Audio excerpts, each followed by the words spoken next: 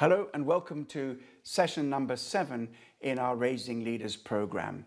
Today's session is taken from chapter 6 in this Vision Handbook and chapter 7 with our textbook, People with a Passion.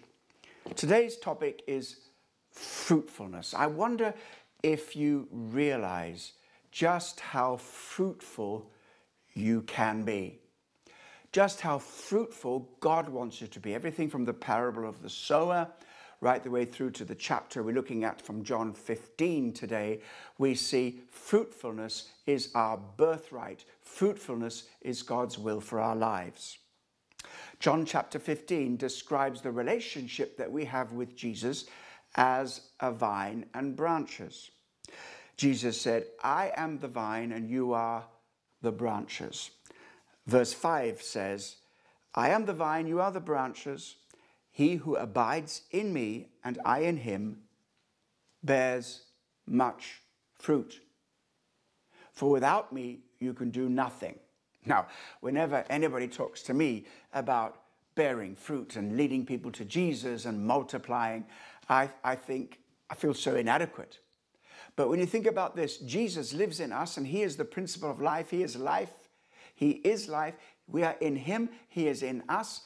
And as we allow his life to take over our lives and to be expressed through our lives, there is fruitfulness. Without him, we can do nothing, which means with him, we can do all things.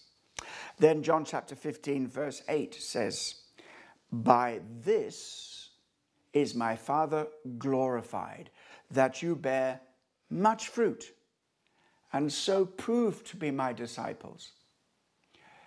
You see, connected to the vine means we produce fruit, the fruit of the vine, and much fruit. He will be involved in pruning and cleansing and purifying so that those who bear fruit, they will be pruned and bear much more, even more fruit.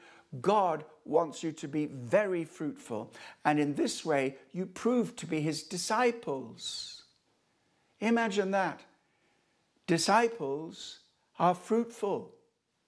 And if we fulfill this mandate of discipleship, make disciples, mature disciples, it is going to be multiplication. True discipleship leads to multiplication. It's important to remember that because so many discipleship programs become narrower and narrower. I remember when we first went into this vision, we called it Discipleship Cell Explosion. And we had conferences and ministers came up. To remember one minister in particular said, "You should stop talking about explosion. You should just talk about discipleship. But discipleship's a narrow way. Discipleship excludes people who want to go on the broad way. And so stop talking about discipleship explosion. Just talk about discipleship." And I said, "I'm sorry. Jesus says, this is how you prove that you are my disciple, by bearing much fruit." And look at this again, same chapter, John 15, verse 16. "You didn't choose me," Jesus said, "but I chose you and appointed you that you should go and bear fruit." This is what the life of discipleship is about. It's not getting into little holy huddles or tiny closed little cell units where you exclude others. This is going out to preach the gospel, to win the lost, and to grow your faith and to multiply yourselves so that there will be multiplication just as the early church multiplied. God has given us the principle or the power, the capacity to multiply.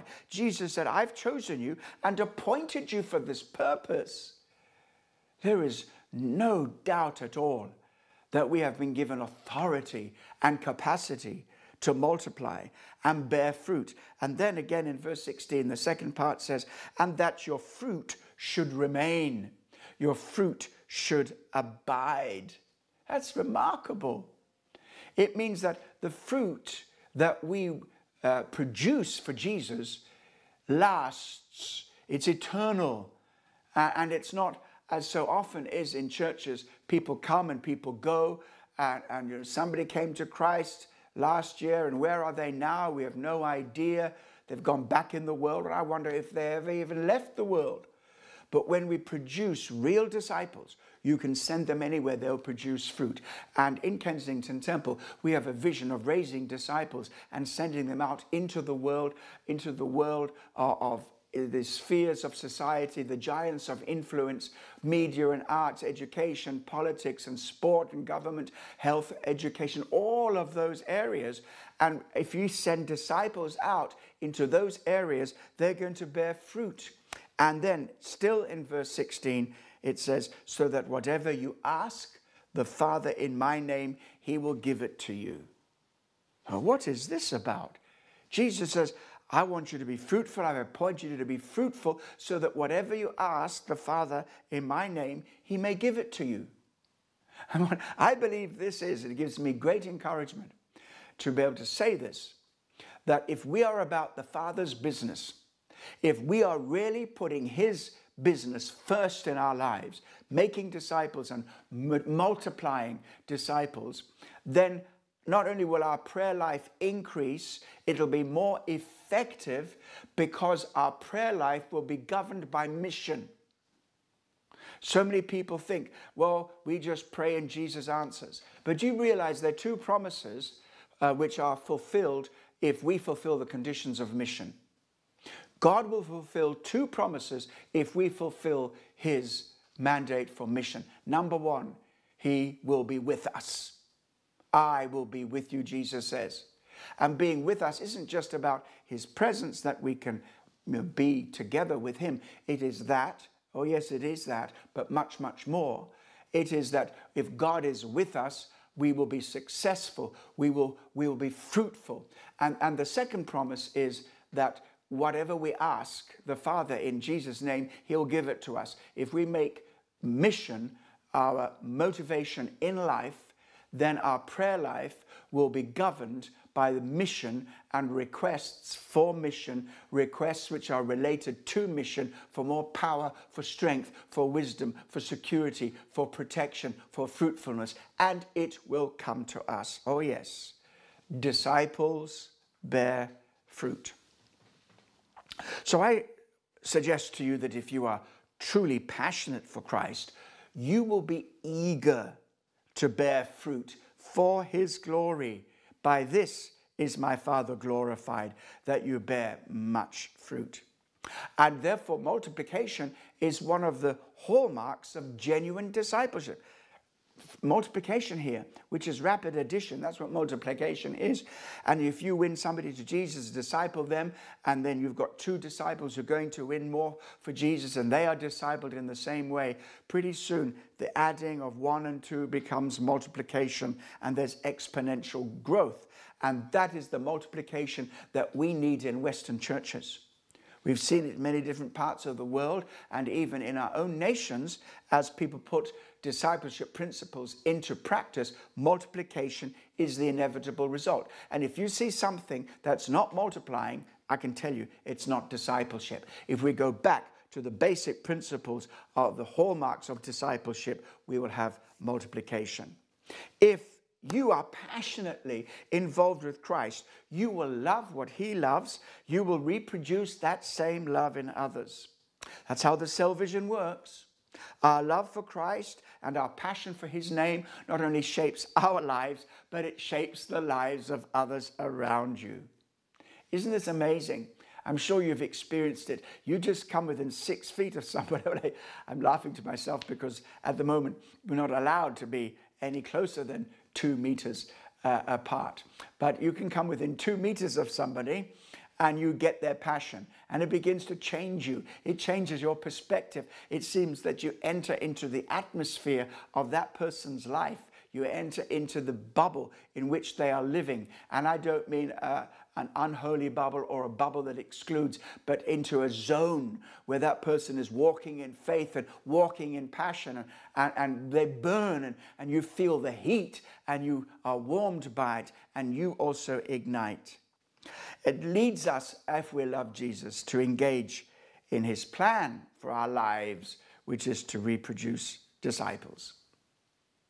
Now, one of the questions that comes very often in this passage is just what is the fruit? We read in the Bible about the fruit of the Spirit, and people say that's what it's talking about here. The fruit of the vine is the fruit of Jesus' life. It's his character, it's his personality, which is produced on the vine. And I agree. But I want you to know the fruit of this vine is grapes, but not seedless grapes. The fruit of this vine is seeded grapes, and the fruit carries within it seeds for multiplication. And that means as Christ's nature is developed in you and produced in you by the Holy Spirit, as you surrender to the will of Christ and as you allow his life to take over, not only will Christ be produced in you, that's fruit, he will be reproduced through you, that's reproduction and multiplication. So fruit is Christ being produced in me and being reproduced through me. And so now, we want you to understand, I want you to understand that there can be no harvest without sowing seed. Seed time comes before harvest. And this is what we can do every single day. We can sow the seed in lives around us. And this is a principle in natural life, and is a principle which carries over into the spiritual realm. Harvest is just the result of many, many seeds dying and reproducing themselves many times over. I once counted over 100 grains in a single head of wheat. I imagine all that fruit coming from a single seed. But the qualification for this, it must and can only happen through one principle, and that is by dying. Everything in the kingdom begins life as a single seed. A single seed. It's a life given. It's an action sowed, time invested into the soil of somebody else's life. So see yourself as a sower wherever you go. You're sowing seeds. I do this all the time. I do this all the time. And some of my friends notice it. Wherever I go, I will sow a seed. It doesn't always mean that I drop a tract in their pocket or give them a Gideon's Bible, although one of my cell members does exactly that. It never goes anywhere without tracts, and it's a good thing for you to learn. Never goes anywhere without a Gideon Bible, which you can give free to people. So, but those are certainly some ways of giving seeds, sowing seeds. But there are many, many other ways. Talking to people, getting to know them, making contact with them, building relationship with them, sowing the principles of the kingdom, even sometimes a smile which comes from the heart filled with Jesus can communicate love. And there have been revivalists in church history who have been so full of the Holy Spirit that the very look on their face convicts others of their need for Jesus. So every action, everything that is done in the name of Jesus and the kingdom of God is a seed sown. And Jesus himself experienced this. John chapter 12, verse 24, one of the strongest verses of fruitfulness in the whole of the New Testament. Jesus said, "Most assuredly, I say to you, unless a grain of wheat falls into the ground and dies, it remains alone. But if it dies, it produces much fruit, much grain." That's amazing. So Jesus gave his life. He sowed his life as a seed. And when that life was given, out of his death came a resurrection and much fruitfulness. And he has imparted that same principle into your life and my life. I wonder if you realize that. So, when I read the scriptures fresh and come back to them time and again, I find there are certain key principles. And here is a key principle of the kingdom and of fruitfulness. With this principle, you can be fruitful. Quite simply, you have to die. All right, we spoke about that in discipleship, but in the same way as Jesus died and sowed his life into the soil of the world, so he produced fruit. And so as you die to yourself and invest yourself and the life of Christ that is all the more manifested because you have died to yourself, when that happens, the life that is in Christ and in you, because you are in Christ and he is in you, the life of the vine will produce fruit. There is a capacity to produce much fruit. And so this is the fruit of eternal life in our own lives, and multiplied, that Jesus takes and multiplies to others. We become fruitful for the kingdom. And just as in the case of Jesus, our single seed produces much fruit. You know, the tragedy is some people live the whole of their lives never having led a soul to Christ. And some who live their lives and do lead people to Jesus never follow up on them and never disciple them. I am calling the Church of Jesus Christ. I wish I had a voice now that would be heard right across the churches of Jesus Christ across the world. The Holy Spirit is calling us back. Jesus, the head of the church, is calling us back to fruitfulness, to multiplication, to spiritual growth and numerical growth, that Christ will be produced in us and reproduced through us. This is the Great Commission, which was first spoken in the creation mandate, be fruitful and multiply. In the Abrahamic covenant, reconfirmed in so many of the covenants of the Old Testament, we are to be fruitful and multiply. And for us in the New Testament, we are also told to be fruitful and to multiply. Well, with your mentor and others in your cell group, there's a point of discussion. You'll find it in the manual.